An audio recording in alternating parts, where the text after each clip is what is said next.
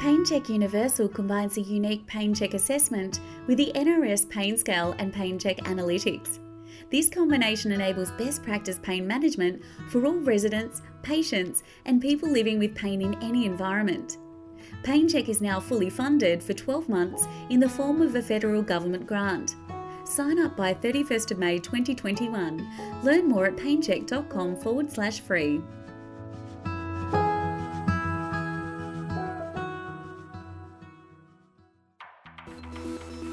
You're listening to Aged Care Insight Radio.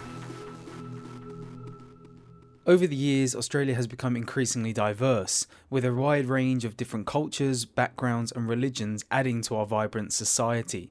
This diversity is increasingly represented in aged care, both in terms of older people accessing care, but also to the individuals who work in the sector. To help the aged care workforce gain an awareness and understanding of different faith traditions, and to help organisations become more inclusive and focus on individual care, Meaningful Aging Australia has produced their latest resource, Multi-Faith Practices. Joining me to discuss this is their Chief Executive Officer, Ilse Hampton. Well, Ilse, thanks for joining us. Thanks, Connor. What is the situation as you currently see it with faith in aged care? Bar faith-based providers, do we do a good job of catering to religious people in the sector? I'd say it's mixed, as is the case with most things in aged care, that a lot of organisations that are doing well despite the system, not because of it. But it's actually, we're at a bit of a crossroads as a country because we've got younger people who are increasingly not identifying with religion, but then in terms of people that are over 65, there's still a huge number who do identify as having a religious background. Mm-hmm. And I mean, we'll get to the new resource that you guys have released, but what sort of feedback from the sector has kind of led to this? Were you hearing about a lack of knowledge from residents, the workforce, providers? Kind of what kind of prompted this? I know it's an update from some original work, but what sort of feedback do you get from the sector generally? Yeah, so over several years, I had been hearing about people feeling a real gap in knowledge, and actually this is something that's possibly a little bit ironic, which is that there are one of the main religious groups in terms of older people that are accessing aged care services is Christianity, and I think a lot of people have assumed that we have shared knowledge around Christianity in Australia because of the sheer numbers in years gone by of people who were exposed to Christianity. Mm-hmm. But these days that's actually not the case. So we've got, of course, a wonderful, the migrant stories and the range of religions that are part of Australian culture now, which is really important as well. But it's really, I had clear messages over the last few years that we just can't take it for granted that the workforce has this general knowledge about different religions, including Christianity. And so that's one of the groups that's covered in the resource. Mm. And, as Australia and therefore its aged care population becomes more diverse, so you guys have, produced this latest resource, the Multi-Faith Practices, to help the workforce. So tell us about it. Yeah, sure. So we did look around because it seems like such an obvious thing that's needed, some very accessible material to help the workforce with sensitive support for people who identify as having a religious background. But actually we couldn't find anything that was really kind of neatly succinct and packaged up and ready to use. There is quite a lot of information out there in different ways, but it just wasn't in a form that people could just kind of grab. So I saw actually a piece of work that had been done in Canada. So it was published originally in 2014 by the Schlegel University of Waterloo Research Institute for Ageing. And their culture is, it's not the same as ours, but we have a lot of similarities as well. And so when I saw what they had done, which was specifically, again, around supporting people who are accessing aged care services, I felt like it was a bit of a gift, really, because it was the solution to something that I knew was a challenge for us. And it is a significant piece of work, producing anything. So to actually have something that we could work with, as a starting point, a kind of a springboard, if you like, we partnered with them to be able to adapt what they had done for our context. And so then we went out to the faith communities to make sure that it was fit for purpose for Australia and had the groups that we wanted included, which is Buddhism, Christianity, Hinduism, Islam, Judaism and Sikhism, which are the top groups that people over 65 identify with when they are identifying, coming from religious background. Mm-hmm. I mean, is it possible for providers to cater to everyone and for everyone? Is it possible? It's a great question. I think that providers, on the one hand, providers have to cater to everyone. On the other hand, it's unlikely that they will be able to meet everyone's needs comprehensively. And that's something that, I guess I have some concerns about some of the way that people talk about aged care and sort of the expectations of aged care. It seems to be sometimes mainly about rights and not that much around responsibilities or around limitations. If we talk about choice and control, of course, we all need to have agency, and feel like, that we can make choices about our own lives. But actually, there are, resources are not unlimited. And whether or not we're accessing aged care services, we all have to live within limitations. So I think that, there's always going to be a boundary, but there is a huge amount that can be done by investing in those relationships between the staff member and the older person and giving people the space to actually explore and understand and connect. And actually people, older people, any of us really, will be much more forgiving and understanding about limitations on the support available if the relationship is really strong with the service provider, if the trust is really strong, if you feel like they're really on your team, then you will be more understanding about, things that maybe just are beyond what they're able to do for you. Mm-hmm. Is this, is it an ongoing process, or is this something that is, really, really important kind of towards the end of life and maybe kind of at that final stage of life, maybe with aged care residents?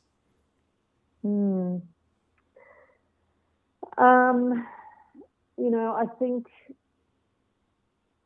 absolutely you want resources to be put where they're needed most. And it's a great question, Connor, about, does it apply sort of generally, or is it really about, the end of life? It is true that a lot of people, as they come to, the pointy end, or what my Muslim colleague calls the pinnacle, which is when they're going to die, they will be stirred, to ask some bigger questions, and things like religion may take on a new significance that actually perhaps hasn't seemed all that important in days gone by. That does happen. Mm-hmm. When we are faced with our mortality, actually, whether it's through the natural process of aging and then dying, or through some other crisis, it's very common. There's a lot of studies to show that the big questions come up for people when they are reminded of their mortality. So, yes, we need to invest in that space, but we also have some great evidence to show that people's experience of ageing will be better if they're given the chance to engage with some of these bigger questions and actually given the chance to reflect, to get in touch with, their values, their beliefs, traditions and practices. But also there's a flexibility that's really important there, flexibility on the part of the service provider to allow the older person to, for example, change their mind.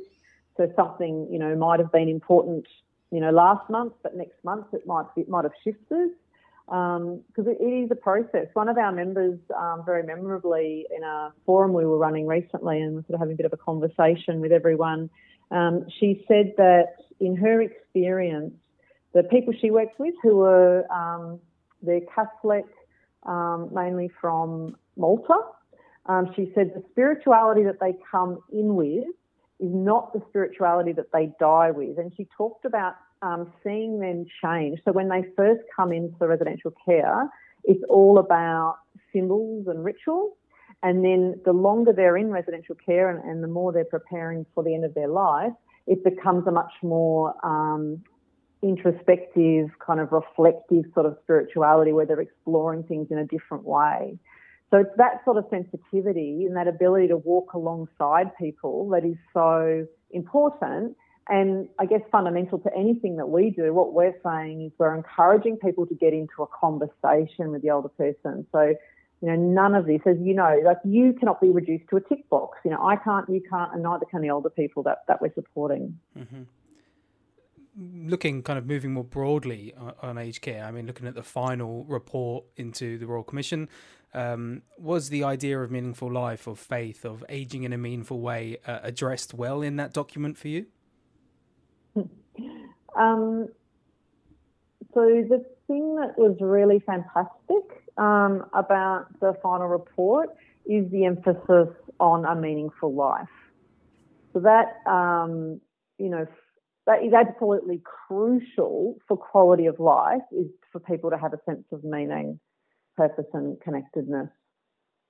The disappointing thing for us in the Royal Commission's final report is the lack of understanding about contemporary spirituality and the research that's now, 20, 30 years of research really showing spirituality to be much more nuanced beyond only religion. And, you and I have talked previously about this, and a lot of people that are familiar with our work know that we do invest a lot into helping people engage and understand spirituality in a very contemporary way, which means that it is quite broad and quite nuanced. The Royal Commission, for whatever reason, didn't engage with this contemporary understanding of spirituality, but not explicitly, I should say. Yep. So when they mentioned spirituality, it looked as though they were probably talking about religion. There's a couple of lists of sort of a person's, what makes up a person, I guess. So they've got emotional, psychological, social, spiritual, So it's kind of mentioned in a couple of lists like that. And then it's mentioned in the actual recommendations, spirituality is mentioned as a kind of, it looks like what they're saying is actually religious support, and they've got because they have if applicable in brackets against it. Mm-hmm. So from that point of view, that was a bit disappointing. But we know that the language around spirituality is not comfortable for everyone. So in other ways, it wasn't a great shock that they hadn't quite sort of grappled with this more modern understanding. Or maybe they've decided, because the language is a bit contested, let's not go down that track, but let's pick up key concepts like a meaningful life. So for us, to have the purpose of aged care articulated by the commissioners to include, supporting someone to live a meaningful life, then for us, that's the gold cup, that's really brilliant, because we know that people will have a better quality of life if services are genuinely engaging with people around this sense of meaning. So is there anything in particular then? We know the budget coming up in a week, or, best part of 2 weeks, and that's kind of when we expect to see the government's kind of official Royal Commission response. Is there anything you and your group would like to see in particular? Well, I think the things that we want are very similar to the things that a lot of people want, which is to increase the resourcing, not in a sort of carte blanche sort of just take some money and stick it under a rock or do what you want with it. Obviously there has to be accountability, but the resourcing to upskill the workforce, and for us it's in all of this really sensitive, supportive way of being, the empathy, kindness, compassion and respect, and an understanding of spirituality as more than religion, but that it may include religion, and let's talk about that too. All of that upskilling, and with that people have time to talk and to be present and to actually attend to the person and the needs that they're presenting with, which includes the physical side as well. I mean, we all know the stories about people that it's very distressing about not being able to get any kind of support in a timely way or with enough time for it to actually feel really humane and like a really rich, experience. That should be what's happening across the board, and of course that needs resourcing. And with that, for the personal care workforce, for their pay to actually reflect the complexity of their work, there's a lot of people that are absolutely behind that, and we're one of the voices that's joining that. Absolutely. So where can people find your new resource? Just on our website, if they go to meaningfulaging.org.au, and then you can just do a search. If some people find, there's a lot in the website that can be a bit hard to find things, just do a little search for the Multi-Faith Practices Guide, or go to the resources section, and that's where it is there, along with lots of other wonderful things to kind of play around with and have a good look at. Ilse Hampton, thank you very much for joining us. Thanks so much, Connor.